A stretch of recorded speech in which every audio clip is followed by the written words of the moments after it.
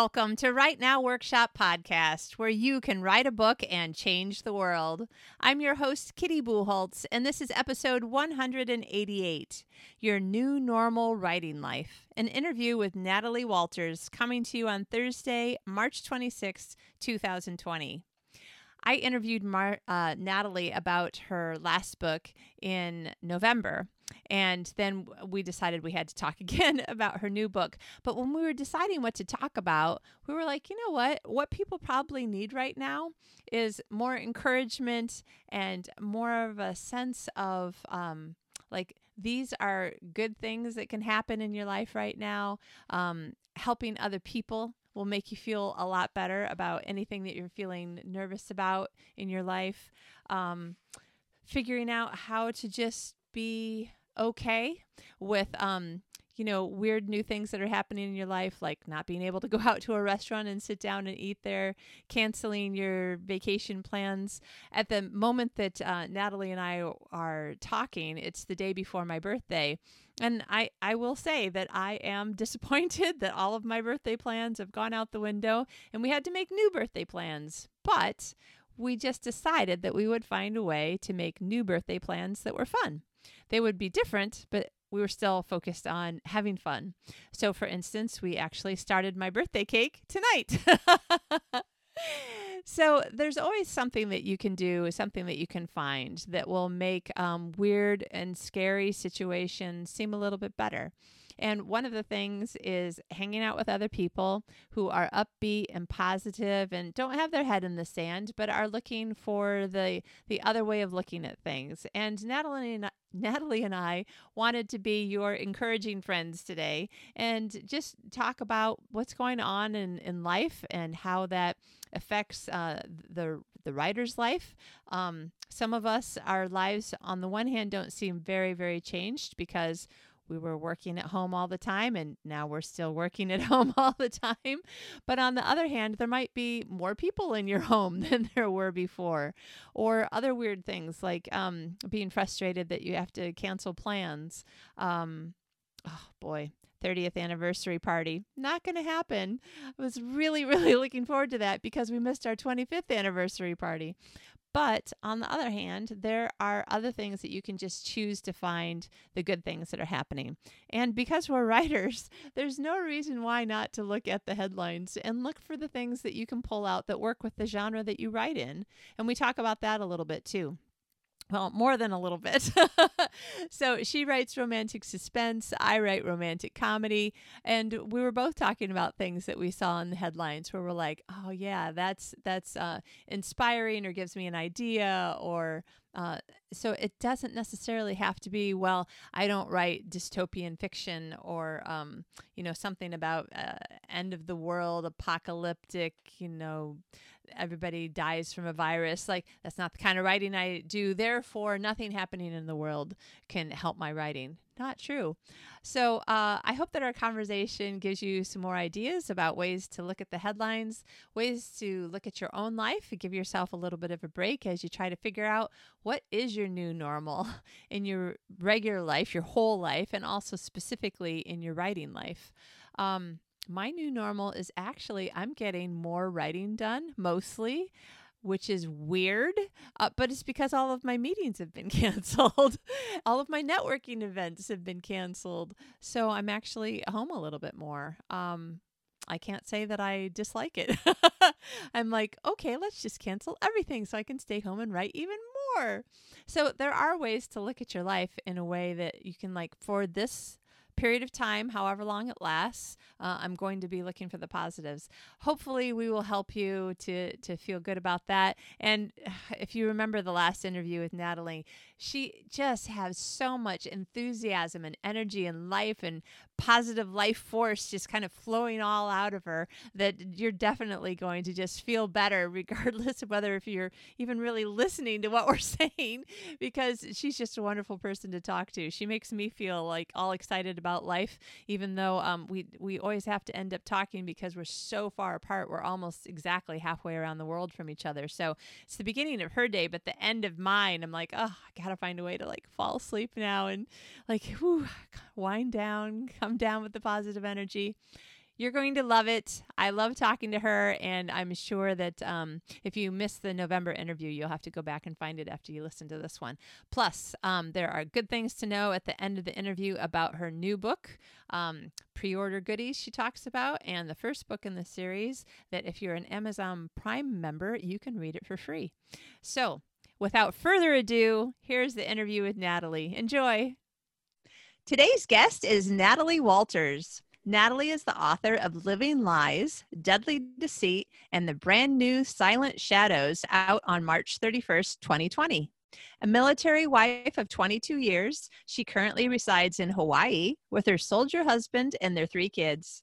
She writes full-time and has been published in Proverbs 31 magazine and has blogged for Guideposts online. In addition to balancing life as a military spouse, mom, and writer, she loves connecting on social media, sharing her love of books, cooking, and traveling.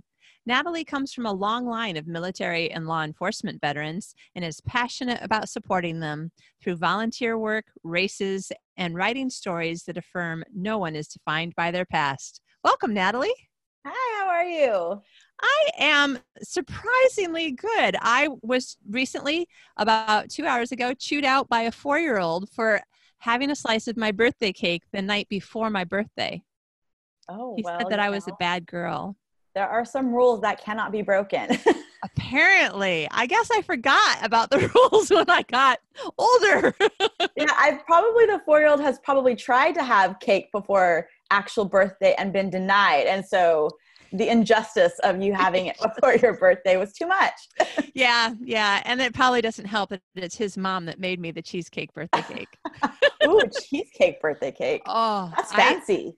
Oh my gosh. I don't like cake. So I was so excited when one year my mom said, well, you don't have to have cake. What do you want? And I'm like, well, can I have cheesecake? You can put candles on that. And then every year since then, I've been like, cheesecake birthday. Yes, that's perfect. I don't like cake either. Yeah. Well, let me just tell you, in case you need the recipe for this, because I'm thinking I need the recipe for this. It's a peanut butter and chocolate cheesecake on a brownie base with chocolate ganache on top. Yeah, you're going to you're going to get all kinds of messages from all of your viewers. Like, we want that recipe. Yeah. We need that recipe. We need it. It's part of our mental health strategy. That's right. Chocolate and peanut butter is exactly what the doctor prescribes. Exactly. Wow. So speaking of doctors, let's just look at the elephant in the room. So we're in the middle of COVID-19 worldwide pandemic, which I know is like saying something twice, but still, it's hard for me to imagine there's anything happening in the world at the same time, except for like the last episode of Lost or something like that. Yes. And I know there's a show, so it's really interesting. I don't know if you've seen it, but there was a television show that was, I think, on Fox for a while called Last Man on Earth. And it literally opens up in the year 2020 after a deadly virus hits. I was like, oh, that's not it's 2020 and a deadly virus. And I was like, just the prophecy of that. Not good. That's crazy. It's a funny show. It's an interesting show, but I just thought it was really interesting that they picked that year and that particular ailment considering. Oh yeah. I have to say there have been some kind of weird moments like that on my side too, in as much as I think I found out the afternoon before I flew out that London Book Fair was canceled. And I was like, okay, well, it was one of 3, it was the major reason, but it was one of 3 events. I'd planned other events during the week also. So, and I was like, well, nobody is saying, of course, how quickly things change. At that moment, no one was saying don't fly or whatever, right. Just be careful. Nobody was even saying, you should definitely do this or that on a plane or in the airport. And I had, non-refundable cheap tickets. So I was like, right. I'm using it. Yeah, exactly. But the number of writers that I met at Mark Dawson's self-publishing show live event that was the day before London Book Fair would have been, that still went on. We had about 600 people instead of 900, but we still went on. Right. I ended up hanging out with a whole bunch of writers who all wrote fantasy of some kind. A ton of them wrote dystopian fantasy, and a couple of them, like 2 or 3 years ago, published books that were really, really like what we're doing now. And they're just like, That's kind of weird, but they weren't as weirded out as I was because they're scientists and they like took their own background to create the story. Right. And they're like, yeah, it's not really that weird. I'm like, but it's weird to the rest of us. Right. Just to for them to like the timing. It's the timing. Like timing is everything in particular. You know, I know as authors like that, you know, how do you become J.K. Rowling? It's timing, like her timing, her story. I mean, she's a fabulous writer, but just the timing of all of it worked out perfectly. And so for a lot of these, it's like the timing of, I know there's another author, Diane Mills, who's got a book that's coming out. I think it's called Airborne. And it's literally about a virus on a plane that like someone's using. And so I was like, oh my God. And she's like, I would never like capitalize on like what's going on, but just the timing of it is just like, wow. You're like, it was, oh my gosh. how do you, you can't, it just happens. So yeah. But, I can't remember the name of it, but there was a movie, I want to say it was an Arnold Schwarzenegger movie, but now I can't remember, that was scheduled for an October release after September 11th, after 9/11. And they pulled the movie because it was so close to what had just happened. And like that script had to have been written at least 3 years earlier. Right.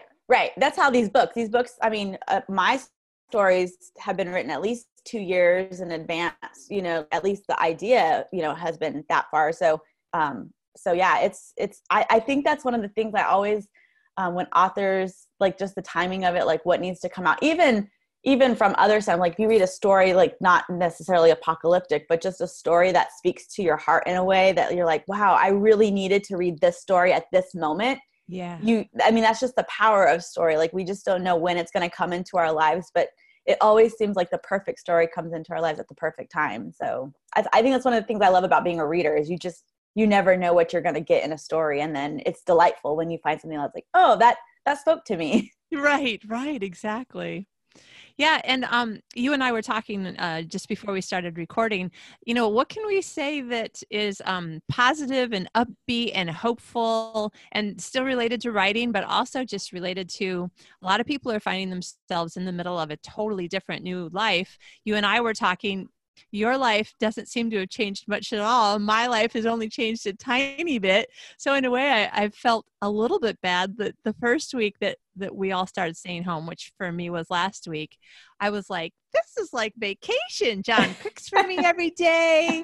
We have lunch together. We talk about whatever we want. Then we meander back to our offices. We did spring cleaning on Saturday. I'm like, this is awesome. And What's so bad about this? Right. And then everybody started kind of like, you know, running in place. And by this morning, so Monday of the second week, so basically I had one really awesome week. And now Monday it was like, okay, we need you to do this. And I'm like, okay, people are asking more of me than I have to give. This is really getting to be too much. And it's only Monday. I know. It's hard to believe. Like I was thinking like, okay, this is day 8. And you can kind of see where people fall on the spectrum of like being able to handle like what's going on. So I think a lot of introverts were like, we have been planning this or preparing for this for all our lives. Like this is our moment. Yeah. And now they're kind of like, well, wait a minute. People are now in our moment. So it's not that you can just introvert at home. You now have like a bunch of other people. So my husband is an extreme extrovert. And we actually happened to be in Texas last week. We had gotten there early, like literally before any of this kind of happened, or at least the main part of it started happening. We landed and then all of a sudden my phone like lit up, like all these things were canceled, like NBA season was canceled. I'm like, we literally just left LA. What happened in 3 hours that like the whole world is shutting down? And so we were there with my daughter and I think it was like day 2 of like, please, you know, like the restaurants are closing, like, please don't go out or whatever. And my husband, like, he about lost his mind. He was like, we can drive in the car. We can drive in the car. And I was like, we're supposed to stay in. And I was like, he is not going to make it. Like, he's not going to make this. So, I mean, granted, you know, we came back home and he's in the military, so he's an essential employee. But I said, that's probably the only thing that's saving him and me from like, you know, like our own like apocalypse inside of our home. Like someone could die and it won't be because of COVID. That's right.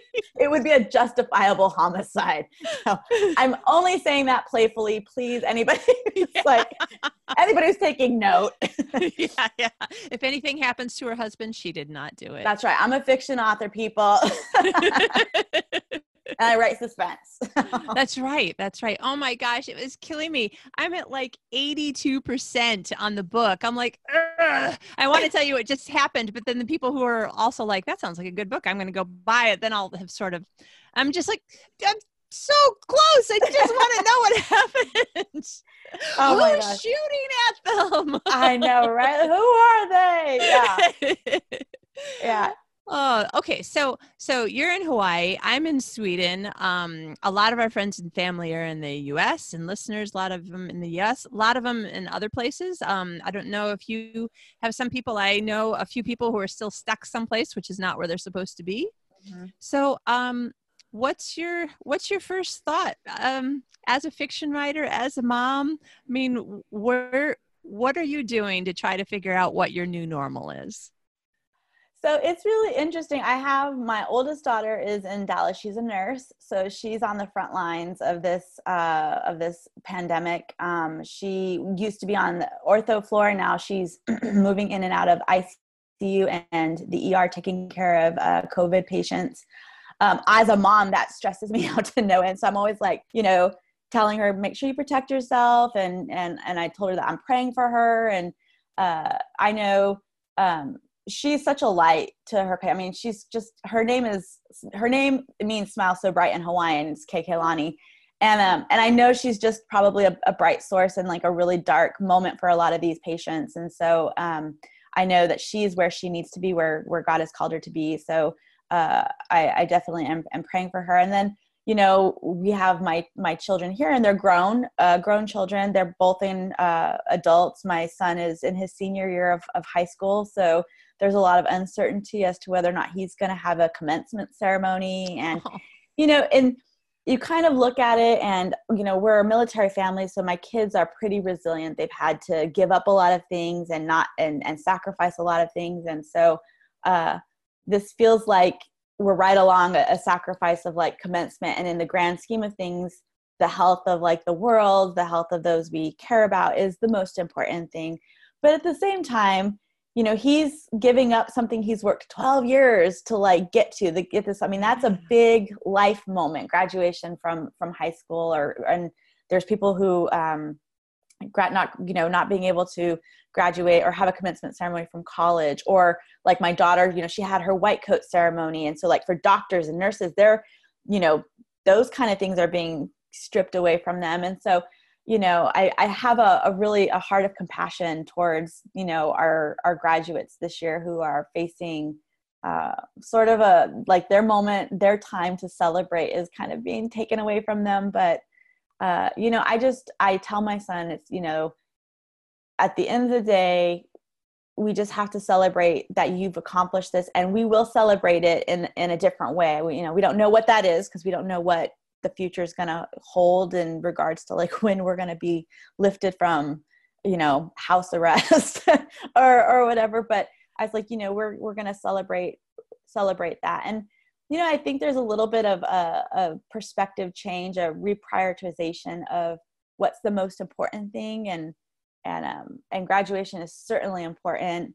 But I think for my son, just reminding him that there's, my middle daughter has an autoimmune disease. And so for us, there's also like, she's susceptible to, getting sick. And so kind of knowing like you have people you care about, you don't want them to get more sick or, die or, whatever. So I think it's just kind of putting those things in perspective. I don't know. I feel like there's just he has the hope that there's still going to be a celebration. It just might not be in May. I mean, there'll be a celebration, and we may do a special graduation with his friends and just do our own thing. And that's the thing we look forward to. And that's the thing I encourage him to look forward to is, okay, well, let's start thinking of what we can do once this is done. And then, because I think that's what we have to remind ourselves that this will pass. Yeah. And that's a promise that we're given.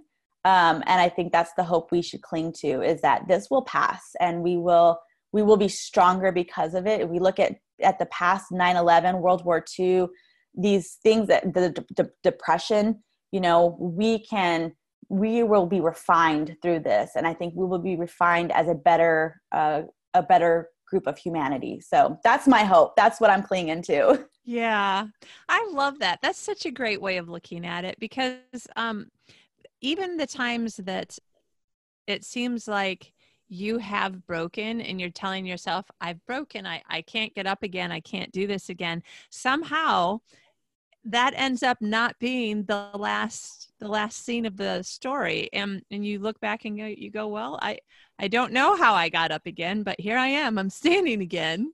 So yeah, absolutely. it's good to have that hope. I think that's a really good reminder.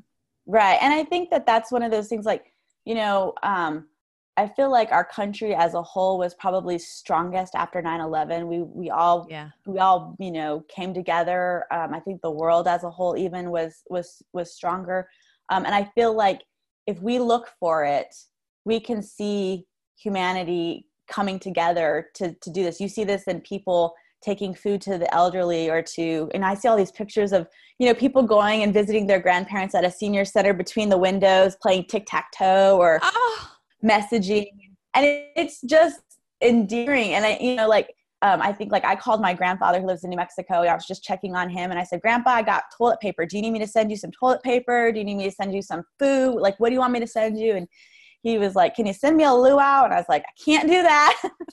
But I can, you know, but just, I think it forces us, like, when you're stuck at home, you kind of are limited in distractions. And so I think being able to say, you know what, I'm going to call my grandpa, or I'm going to call a family member, or I'm going to call a friend that I haven't spoken to, and FaceTime. And I think that, you know, that can't be bad in this whole thing. I think that's actually a positive outlook to this. And I was even suggesting, you know, I know a lot of people are losing their jobs, which is really, really disheartening, especially like small businesses and like the restaurant industry. And I encourage people, I encourage my friends, we've done buy gift cards, like the e-gift cards online. And if you know of like a family member, like an older family member who can't get out, send it to them and they can order food, they can order a pizza, or send it to the nurses and doctors who probably are not thinking about going to the grocery store or can't make it to the grocery store. Send it to them so that they can order pizza and sit down and eat with their family. And, you know, or even if you're out and about going to get groceries, take some gift cards to the grocery store workers who are working so hard and so tirelessly to stock our shelves. You know, I know that they would appreciate that, because they probably feel very abused at this moment, you know, with given everything that's going on, and they really are working the best and hardest that they can. So I think in this moment, it's time to show gratitude, to, you know, be grateful for just how, I think sometimes we take for granted how easily and accessible things are to us. So I think we can spread that joy. And I think by doing that, it makes us feel better. Yeah. And it doesn't look so bleak, because we're actually doing something to help bring hope into the world. So, yeah.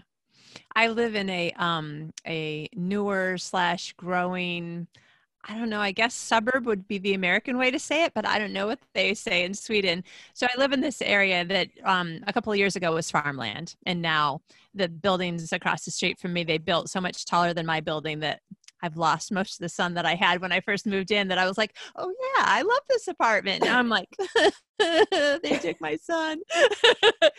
But I have been waiting and waiting. We've been here almost 2 years, and I've been waiting for more restaurants to come out. You have to wait until buildings are built before you can put something in them. So was it 2 weeks ago, maybe 2.5 weeks ago? Finally, a restaurant, literally I can see it from my living room window, opened up, and I was like, yeah. And I had been posting on Facebook. Okay, this is crazy, but I can't help it. But I'm just going to tell you. So I'm seeing that there's going to be a business, and I'm like, I wonder what this business is. And then at one point I was like, those look like bakery shelves. So I was like, I get out my grandpa's binoculars. And then I'm like, but if someone looks in my window, they can see I'm looking out the window with binoculars. So I turn off all the lights. So then I close the curtains and I'm just looking through the hole in the curtains with my binoculars without any lights on, hoping that nobody can see me. And I'm like posting on Facebook, I think it might be food. I think it might be a food place. And then I saw this picture. They put up something in like the menu board area that had a picture of ice cream. I'm like, oh, it only looks like ice cream, but I'll see what they have when they open. And then a little bit later, there was something else. I'm like, I don't think it's just ice cream, but I can't read what it says in Swedish. So, Googling it. Exactly. So my Facebook posts are now into, because one of my friends, my friend Melissa, she called me a food stalker. I'm like, that's awesome. Yes. So I was like, all right, food stalking chapter 3. This is what I saw through my binoculars today. Yes. It's like a Foodies episode of Rear Window. Like Alfred Hitchcock's movie. You're like, it is so true. So finally I was like, okay, I need to just put on my coat. It's still cold here. I need to just put on my coat and casually walk across the street and have like there's nothing over there. So I'm just going to walk down the sidewalk and look in and then walk back home. Just casually, like casually. Yeah. Not at all like a desperate foodie. Like, no, there's no some food. Yeah. So, yeah. But there was a lady in there and she looked over just as I was like just peeking in.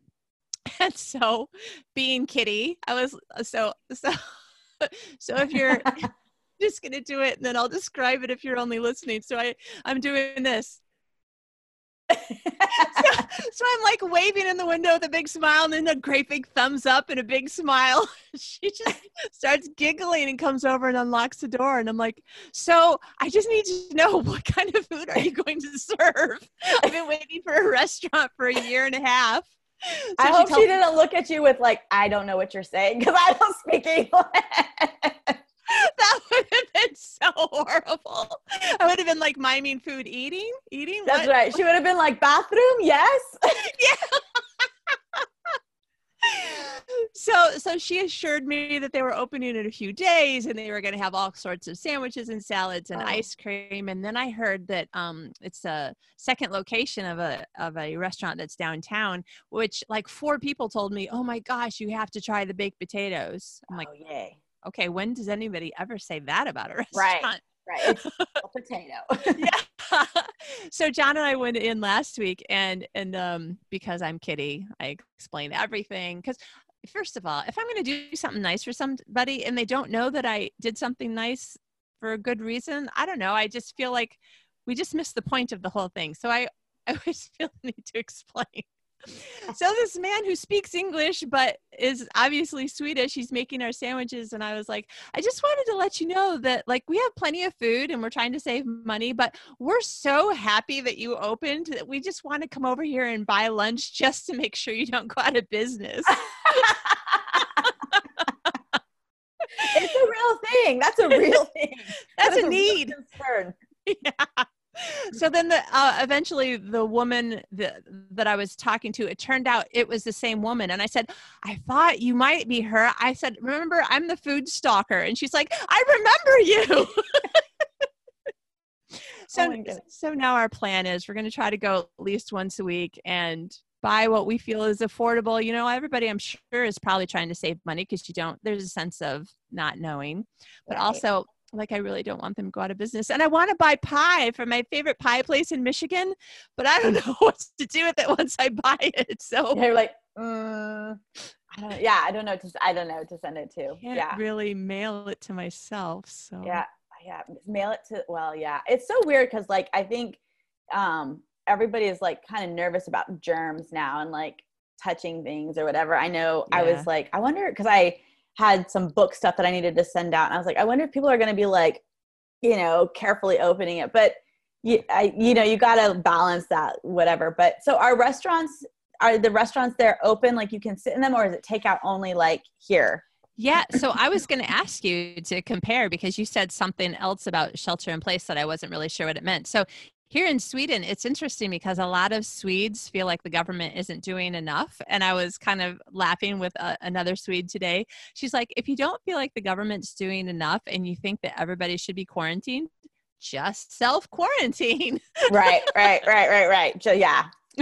But yeah, all the restaurants. So because I don't have kids, there's some things with kids that I'm not 100% sure about. I think school is still going, but Okay. it's also cold and flu season. So there's a ton of Right. kids who are out sick, but now if you even have a cold or the regular flu, people want you to stay home too. Right. So one of our friends who's a teacher made it sound like the schools are feeling a little emptier and the teachers are nervous because if they get sick and then they close the schools, then the people who have essential jobs, like where are their kids going to be? And Right. so there are those questions, but as far as I can tell, none of that is actually happening. And Malma seems to be, okay, so two perspectives. I don't know. I know someone at my husband's work got it. One person out of 600 and some. I haven't heard anything else about any other person in the city. Mm-hmm. So I'm sure that there probably are some, but so it seems to me that life isn't too different. There's still people in the grocery stores. You know, of course we're out of flour, rice, pasta, toilet paper. We had toilet paper and now we don't, but you know, it'll come again with the next shipment, the way that grocery stores always restock. Right. But I did hear someone in the healthcare industry say that they're kind of overwhelmed because people are just scared enough and it's a new enough thing that you can't be 100% sure that somebody's got regular flu or COVID at the beginning. And so everything has to be more careful than usual. And so, yeah. It's so we have here in Hawaii, we have our shelter in place is going to take effect this afternoon at 4:30.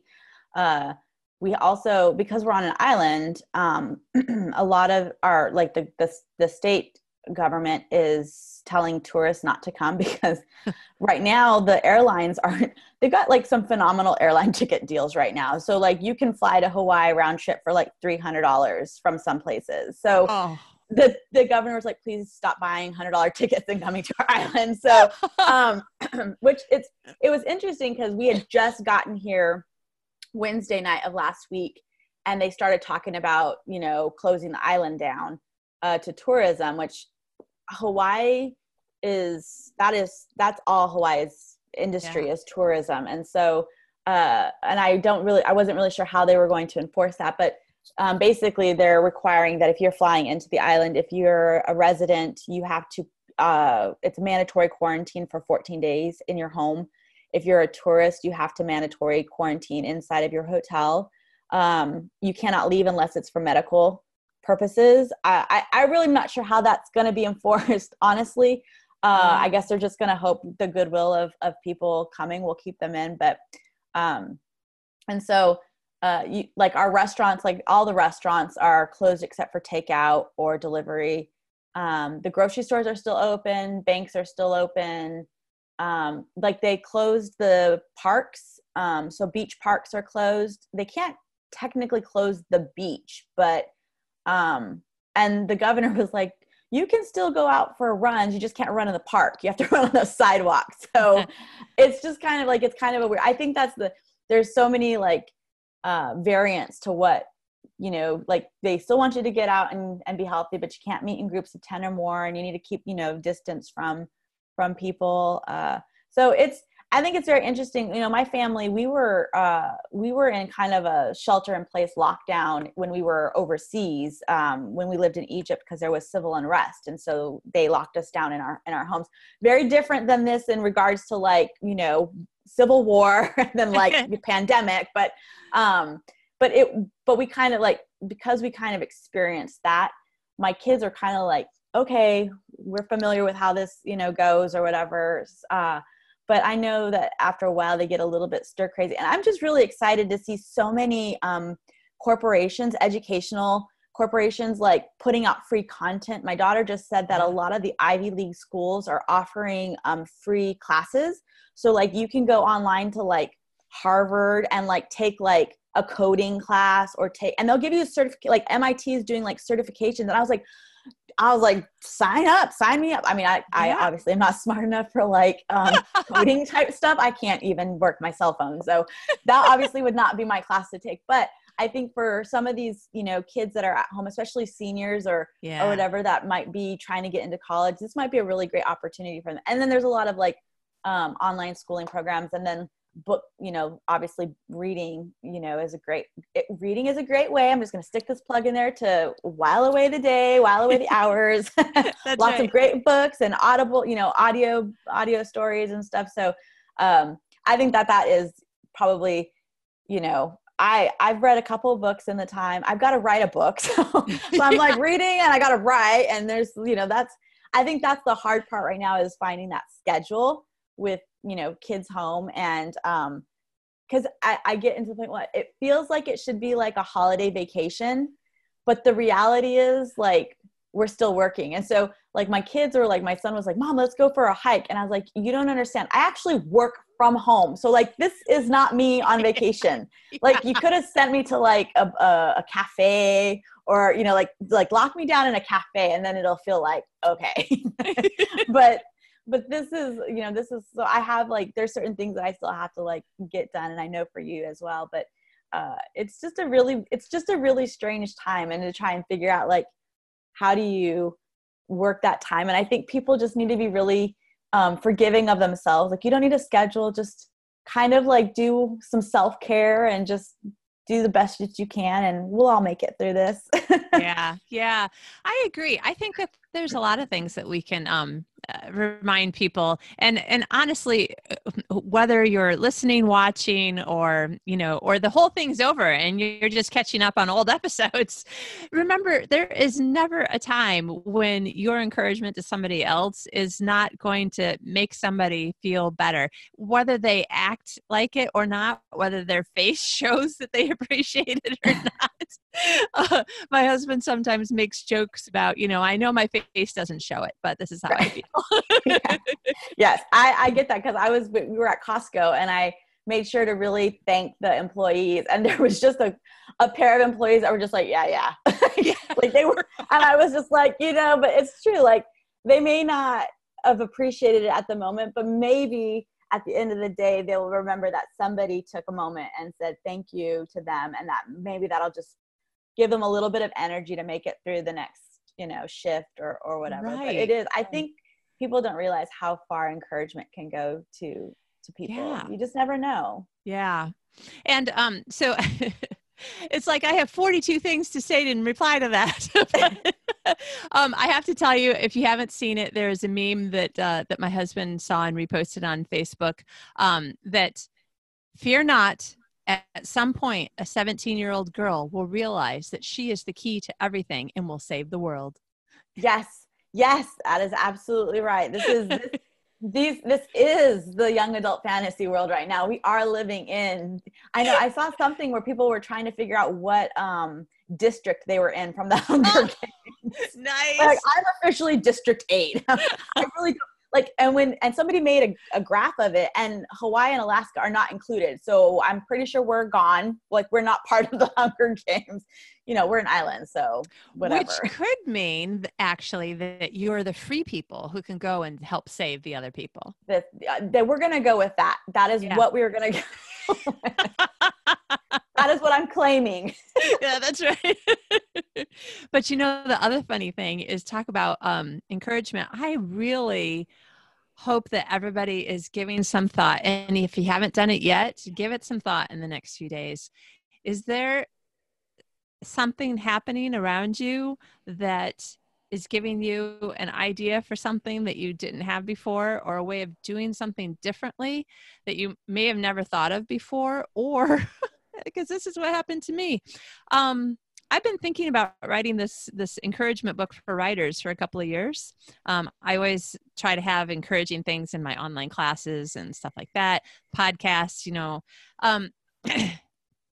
I'm almost just too embarrassed to tell the whole story. So let me just say that some things happened due to COVID-19 that suddenly I am writing the encouragement for writers book right now, and it is due to be finished so that it can go to the printer by the end of August. And I'm like, okay. Yeah. Okay. Yeah. All right. I'm going to go find some, like, what have I been saying that encourages people? Like, suddenly you have the blank page syndrome. Right. I had a book in my mind 2 years ago. I knew exactly what was going to happen, but now that it's actually that moment on the production schedule, what was that story about again? Right. Right. Yeah. And I think too, like, you know, I think authors sometimes get so busy, like we're trying to write a story, or we're in editing phase, or we're, you know, in brainstorming aid. And I think like taking a moment, like what's happening right now, and picking up a book and reading, like taking and saying like, okay, I'm going to read for, you know, 30 minutes in the morning, either something in my genre or something outside of my genre, something I've been meaning to read, I think can be encouraging to us, because it can, you know, somebody's written something that's happened before, but we might pick up pieces and they're like, oh, I can see how that relates to what we're going through right now. And it can foster ideas for how to progress in your story, or how to edit your stuff better. And I think, you know, authors who are in like an editing phase right now can see, okay, if their character is dealing with, you know, something stressful, they can look around and see like, okay, how are people dealing with this? Or if somebody's writing like a YA dystopian something, they can be like, okay, this is what the government's doing. What if the government did this instead? You know, and so there's a lot that we could actually, as writers, be taking notes of, or seeing. And I think, you know, by watching what's happening, by seeing, you know, because when we write stories, we want it to be authentic and genuine. And the best way to do that is to watch people and how people react and respond to crisis and situations. And, you know, I think sometimes we think like, oh, when bad things happen, people go crazy, and they now people went crazy with toilet paper for whatever reason. At some point I figure people are going to start running out of room, but I could be wrong about this, but to find out the things that, like, what do people do when they panic or when they're scared, or what is the things that people feed off of. And I think that is something that we can, whether you're writing, you know, a romance, or whether you're writing dystopian, or whether you're writing historical, you can kind of use this to kind of see how to write your story. Because if you're writing historical, you might not have lived through the Depression, but I guarantee you that what's happening now is probably very similar, because my grandmother was a Depression era generation, and her pantry was always stocked. So will this situation that's happening now cause our generation and future generations to stock stuff, like to learn how to cook soup, or how to bake bread, or, you know, the things that we can't, you know, how to wash laundry because we got to use other things instead of toilet paper, you know, like it could get to that point, people. So, you know, like, it's just interesting. Like, as writers, we're observers first, and we have, you know, we should be readers first, and then we should be, you know, observe what's happening around us. And I think that we can always pull those things in to put them into storylines. Yeah. It's interesting that you said that. I read another, and whenever I say something that it's in any way negative about somebody's book, I never say the name of the author or the title. That's nice of you. We appreciate that. Thank you. Yeah. And I hope people will do the same with me. I read this superhero book that I won't name who wrote it, but, but so it was like a month ago. It was really before this became a crisis. Like, something bad had happened in China, but our lives were kind of going on as normal. And because we didn't really realize how bad it was. So I'm reading this romantic suspense book, and I'm sorry, but honest to goodness, people, someone is trying to kill her. There are active shooters, and they're taking a sex break that lasts for 17 pages. 17 times I hit the Kindle button, page forward. I'm like, yeah, they're having sex. Yep, I get it. Okay, got it. Said something nice. Got it. And then she said something nice back, and then there was oh. I'm like, okay. Which, you know, is straight up fantasy. It's got to be. I'm like, who's shooting at Ain't nobody you? lasting 17 pages. Not gonna happen.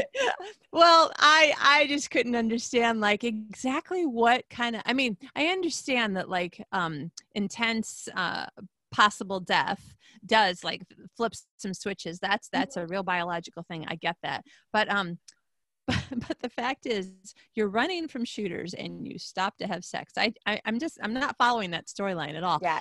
So, you know, I look at something like this, and now you wrote your book, you know, at least probably a year and a half ago anyway. And I am so glad that even though people are shooting at them, when they're taking a moment to have a movie night, it's because they think that the shooting thing is over. And I'm like, yes, I totally can get into this. Yeah. And then Yeah. they're like, oh crap, it's not over and there's more shooting. And I'm like, yes, okay, this makes sense.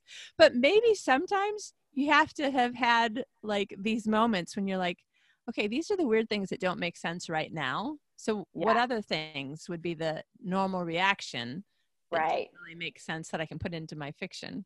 Right, right. And I think that like that's one of like my pet peeves in my genre is that I feel like the the couple, the hero and the heroine, when they get together, I want it to be very like natural. I feel like if someone is shooting at me, the last thing that I'm thinking of is like, let me kiss you, let me have sex. Like that is literally the last thing that's on my mind, quite honestly. And you know, if it came down to it and you're like, okay, I'm going to have to trip you because I'm going to let them take you and I'm going to keep running because clearly you're dumb as nails, you know, that this is not the moment, you know? But, you know, there's that moment of like, okay, well, you appreciate, like you're wait, okay, I appreciate that this person's protecting me, or I appreciate, like now I realize how valuable life is. And so there has to be like that kind of balance of, you know, and I think that that's sort of, what, you know, you look at what's happening around the world and you're like, okay, there's a balance of people like taking it seriously, staying home, cleaning, doing the things that they need to do.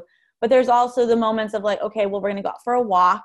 We're going to go out and we're going to enjoy, you know, we're going to do FaceTime with family members. We're going to, you know, enjoy a movie night or whatever. And it hasn't made you forget that there's something happening in the world. It's just making you refocus on like what's the most important thing so that you can sort of re-energize yourself to face what's coming next, because you wake up in the morning and it's like, okay, what's happened now? You know, your numbers have tripled or whatever. Yeah. And I think that's real life. And so I like to write stories that sort of mimic that the best way that I can and the best way that the editors will allow me to. Yeah. And I think that, you know, you and I talked beforehand, how do we want to handle the interview? Like we're kind of right in the middle of a whole bunch of weird things. I mean, because it's kind of weird to me that you and my friends in LA are telling me that as of a couple of days ago for them, today for you, like at some point you need to decide what are all your errands and then you need to come home and then you stay home. I'm like, wow, I don't understand. I don't have to do that in Sweden. So, I mean, granted, we're trying not to go out and do things. We're going to do Bible study by Skype. We're doing online streaming of the church service, which surprisingly takes 15 people in the building to do an online streaming. So we're like, let's hope none of us get sick because everybody then of the 15 people will get sick. Right. But there's so many things that, that like what you were talking about, so many things that you can do to look at the positives or find something to do that will just make your mind be more at peace. You know, I think that helping anybody has a tendency to bring out more peace and joy and kind of contentment in yourself. I think helping people is a great thing. But also there are so many, I feel like the media is so full of opportunities for us to make fictional stories, no matter the genre, really. Right. It really is. There's so much, I think, going on. And, you know, you just think of like, I don't know. I agree that there's just so much stuff. Like there's a lot of stuff that's happening that people can take even just one part of it and you can build a story off of that, you know? And I guess that's a good thing, because as writers, you know, we should be inspired by anything and being able to write the story. So it'll be interesting it'll be interesting. I don't know. I don't want to say like 5 years or 10 years or whatever, but I feel like it'll be interesting in the next couple of months or years to see how many stories start getting pitched with some sort of element that's coming from what's happening around us, and to see how the different perspectives of people who were affected. So like, you know, somebody in Sweden who pitches a story from their perspective might be very different than somebody who pitches a story from China or, you know what I mean? Or from the US, because we've all are experiencing this in very different ways, which is like, you know, you can pick up a story and it's romantic suspense. So, you know, the hero and the heroine are going to be in danger and then they're going to fight it and then they're going to win and then they're going to get together. You know, the tropes, you know, those things that happen, but to see like, this is where all of our unique perspectives add the flavor that makes stories great and makes stories Right. different. So Right.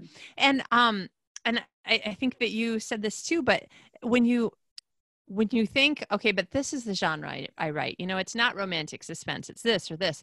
The thing is that like, if you found out different things that were happening in the military right now, I mean, however much you could find out that was allowed to be known or whatever, that could help you when you're writing your thriller novel, having nothing to do with pandemics or anything chemical or disease related at all. I heard the most wonderful story that, it's social media. You cannot tell what is true and what is not on social media. But this warmed my heart, and I like the idea that it's true. So hopefully it is. But I heard this story that a man in Italy opened his window and started singing. And then all the other people who were also housebound on his small little street, like it's close buildings and small streets and stuff, then they started opening their windows, and then they like all sang together for a while. And I'm like, yes. my gosh, that's awesome. You could make so many different kinds of stories out of that. There's so many things you could do. Right. And those are like the things of humanity. And I've seen I've seen videos of this happening. I've seen videos. So I'm pretty sure that is real. They were showing videos of people like getting out on their balcony. I think in Italy, I feel like it was Italy, but somebody who is like a exercise person got out and like led everybody to like with like exercise, like aerobics. And so everybody came on the things and were doing aerobics or whatever.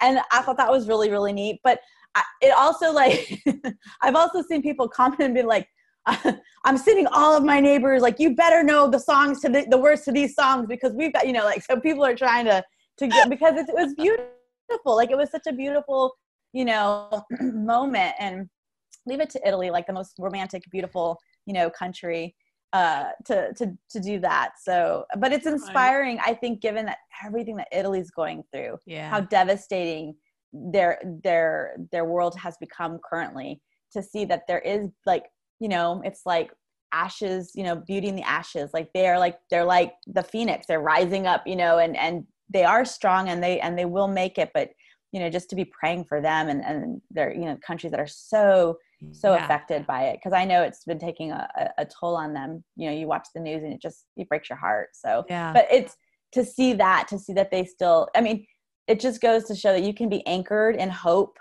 And even just, in spite of circumstances that are surrounding you, you can be that light to the world, cause that was inspiring. Like they didn't just inspire their city or their country. They inspired an entire continent, an entire world of what hope can look like. So okay, so we all want to be like that. yes. Well, listen, as always, I could talk to you forever, but I told myself I am not going to let it go on as long as when we talked in November. I just couldn't get myself to stop asking you more questions in November. It was fun. We had a good talk. Oh, we did. My gosh. And then it was like hard for me to go to sleep because I was like so wired. I was like, oh, that was so much fun. I know that's the problem with your time difference. You're getting ready to go to sleep, and I can be wired the whole day. Like it just energizes me to get my work done. So yay. You can't shut down your brain. I can't. And the worst part is that the book I'm reading is not going to put me to sleep because I have 10% of the book left to find out who's shooting. Yes. You've got to know. You've got to know. I must know. Okay. So since we are talking right now, because you have a new book coming out on Tuesday, yay. So you are an author who, I don't know if you always do this or will always do this, but you have a series, but it's a series that can be read as separate standalone books because you don't have to know what happened with the other people, right? Right. You don't have. This series takes place in Walton, Georgia's fictional town, and there are crossover characters that are in each of the books, but you can read each one as a standalone. Okay. So tell us a little bit about books 1 and 2, and then book 3 that's just coming out. So book 1 is the beginning of the series. It starts, it kind of introduces readers to the town of Walton. Lane Kent has moved back there with her son. She is a widow, and there is a new deputy in town, and they run into each other in the woods after Lane stumbles on a body. And so as they begin to investigate who the victim is and cause of death and who might have been murdering them, Lane kind of is forced to grapple with some personal issues. She suffers from depression, and so she's dealing with that and trying to find self-worth. And Charlie is the new deputy who is trying to find his place outside of being in the Marines. And they, work together to find out who's behind that murder. And that leads to Deadly Deceit. Okay, the book one is, you forgot to tell us the title. Book one is... Sorry, Living Lies. Living Lies is book one. Okay. Deadly Deceit is book two, and that is, there's two characters that are in book one that get this book. That's the tenacious reporter, Vivian DeMarco, and the deputy, Ryan Frost. And Vivian is back in Walton, not by choice, just trying to make her way to get out of there, in fact. And her boss dies suddenly.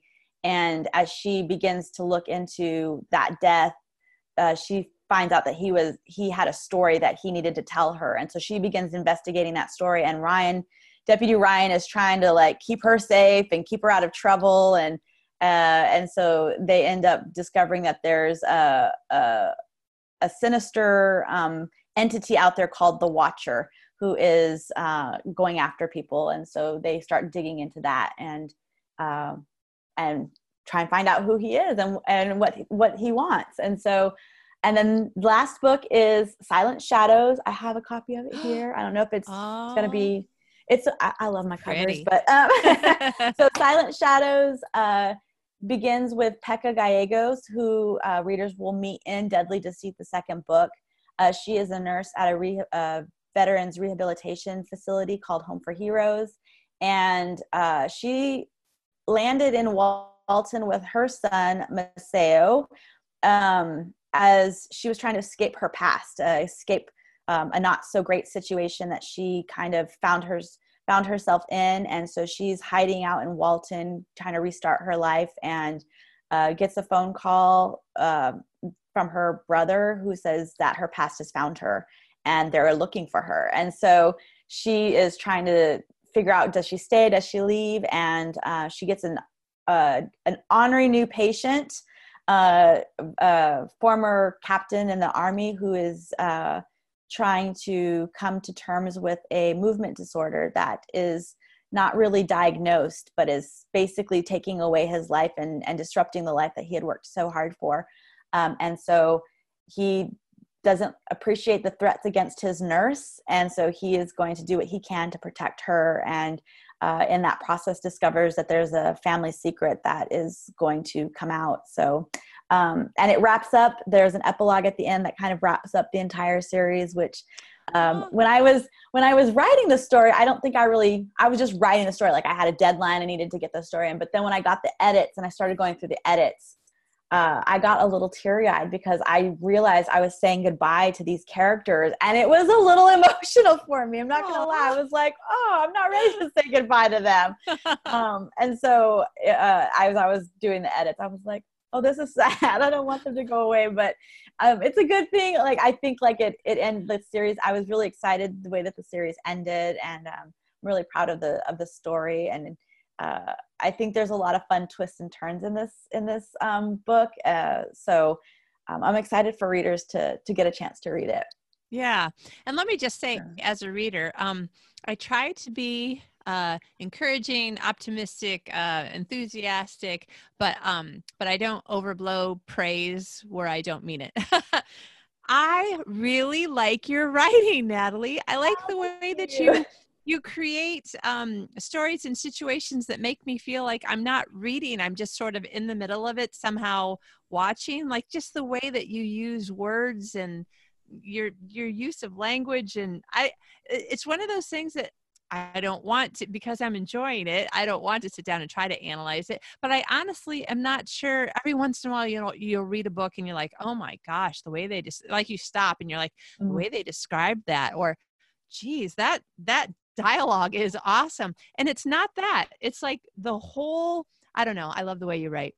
Oh, thank you so much. That really means a lot. I know that there are times when I will read other stories and I have those moments when I'm reading, I'm like, wow, this is such like, this is so good. Like, I am in the moment. I'm with the characters, and I'm so glad that I'm able to like, that's my goal. I want readers to kind of be able to like step into the pages with my characters. And so that's a really high compliment, and I'm so grateful. Thank you. You're so welcome. So I know I can say that for sure about Deadly Deceit and Silent Shadows. I didn't meet you until after Living Lies was out, but I do. Wow. Okay. So if anybody's watching me, I must be getting tired because I just like rammed my foot into my microphone and it went flying. Crazy times. Crazy time. It's 9:00. I had cheesecake an hour ago. So you're really coming off of the sugar crash is what's happening. Shh, don't tell that little 4-year-old. He's going to tell me again that I was a bad girl. I shouldn't have been eating my birthday cake before my birthday. That's right. It's your birthday. You can do whatever you like. Thank you. Thank you. And you know what? I'm sure that when he turns 18, somebody's going to tell him that too. Absolutely. And for the rest of his life, because once you hit like 18, 21, your birthday is kind of like, you get to that point where you're like, it's my birthday, I can eat a cake. And it's my birthday week and I can eat a cake every single day if I like.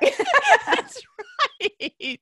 You know. And then at the end of the week, when you have to wear sweatpants because that's all you've got, you're like, oh yeah, I just remembered why my mom told me not to do this. Yes. I just saw, there was a meme that somebody just posted that said, you probably want to like try on your jeans ever so often because people be living like this is like the free life, and it's not, people. Yeah. You're going to have to from us. Back in your clothes. That is so true. Honest to goodness, that is one of the things that I think about. If it wasn't for the fact that, thank goodness, I have to leave the house to like go to church or go to the grocery store. Otherwise, there would be times when, this has happened to me when I put on my jeans and went, oh, when was the last time I wore jeans? This is bad. I wonder if anyone will notice how incredibly tight they are. You just wear like a really long like sweater or like a coat, like a long coat over it. That's right. You see nothing. There's nothing to see here. Nothing to see here. Just look away. Yeah. I told my friend who's a personal trainer, I'm like, I actually am getting to the point where I can't stand not going to the gym anymore. That actually is one of the things that we aren't doing, just because like the gym's open. Everybody says that it's all clean and everything. Here's the thing, Natalie. Here's the thing. I've been going to this gym with these same people for the last year. I see these young men. Mm-hmm. I don't really see how I should expect that they're going to change their behavior now. Yeah. Yeah, I don't want to be cleaning up after them, and no. Yeah, that is a huge pet peeve of mine. I've gone to the gym and like it has signs posted, please wipe down your equipment after using, and nobody does it. And I'm like, in my head, I'm like on the treadmill, like trying to like like send a message like, just like, and then it just frustrates me. So I've got to the point where I will wipe down before, I wipe down afterwards, and I make it a huge, like, this is my passive aggressiveness coming out. I make it a huge deal. Like, I make it a huge scene. Like, so everybody sees this is what you're supposed to do. Like, hello. But I honestly, like, I think it does never work. So yes, probably gym, like not going to the gym is probably in your best health interest. Maybe. But kind of like with the jeans thing, I realized that if I was going to do what I told my friend I was going to do, which was do more exercises in my home and then go running. And of course, as soon as I decided to go running, the temperature dropped 10 degrees. Yes. It was 28 degrees Fahrenheit when I woke up this morning. People, that's like 2 or 3 degrees below 0 Celsius. Yeah. I'm sorry, but my desire to go running just, I mean, you like to keep your toes and fingers, those are the things you'd like to have. That's right. And no run's worth that. Yeah. And I realized this weekend that if I'm going to do sit-ups and push-ups on my living room floor, that rug does not look like it's been vacuumed in a while. So there are some other things that will come up in your life once you stay home. You'll be like, I never knew that there was, what do you call it? Like cobwebs in that corner. But now that I sit here for 24/7. Yes. Yeah. And that, yes. You're just like, oh, okay. That was like tortilla chip crumbs in my hair. I promise I'm clean. Unclean. I know. All right. You know what? I have already broken my promise to listeners. We are already about the same amount of time we were last time. I swear.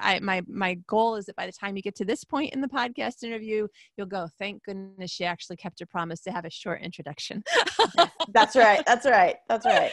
Well, listen, we have talked about different ways that we might come up with new plans, figuring out our new normal. You said some great things about trying to be gentle with yourself, like maybe give yourself a little bit of a break when it comes to planning and deadlines and like forcing yourself to find your new normal schedule now.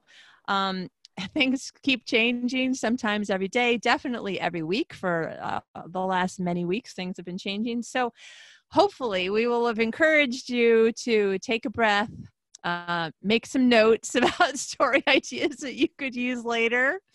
Hopefully this will be invigorating in whatever you're doing with your editing. Again, Natalie had several ideas about how having this new information in your head might actually help you to edit things to bring more, I don't know, you didn't say it this way, but liveliness, emotion, and action when you're editing. Yeah, absolutely. Yeah. So in the meantime, what you probably need is a book that's so good that you can't sleep until you finish it. That's right. That's right.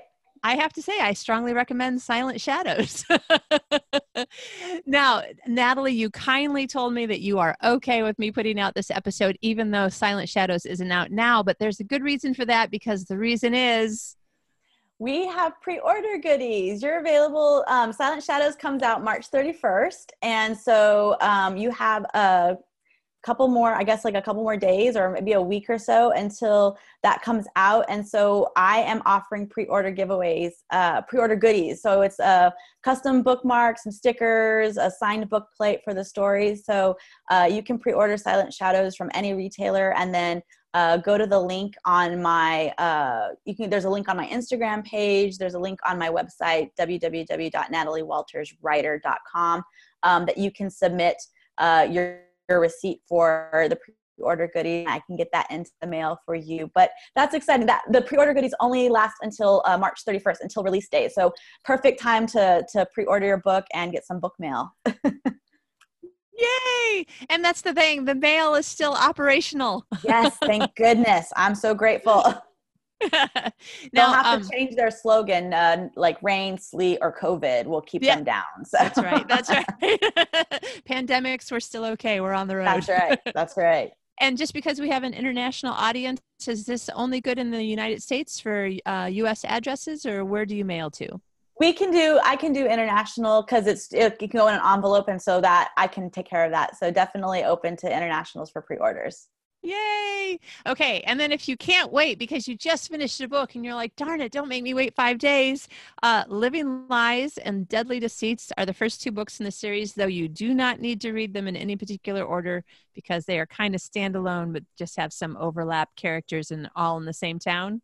Yes. Yeah. So Living Lies is available. And if you're an Amazon Prime member, it's actually free right now. The ebook is free. So Go grab Living Lies. You can read the first book in the series, and then Deadly Deceit is out there. Also, I know, obviously I'm an author and I would love for you all to purchase my books, but I am a huge supporter of the library. And so I know that many libraries and book loaning websites and apps have my stories available online. So for those of you who can't maybe order a book or whatever, you can check out the books, even the audio versions of them, and catch up and then grab Silent Shadows when it releases on Tuesday.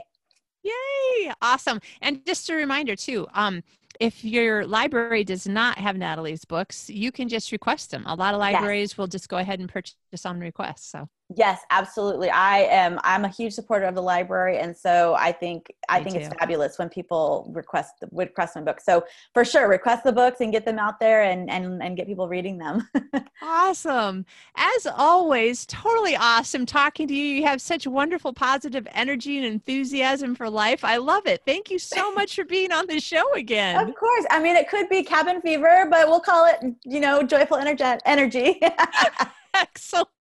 You know what? Let's just go with that. We're trying to be positive here, right? Absolutely. Absolutely. There will be no shining moments here. That's right.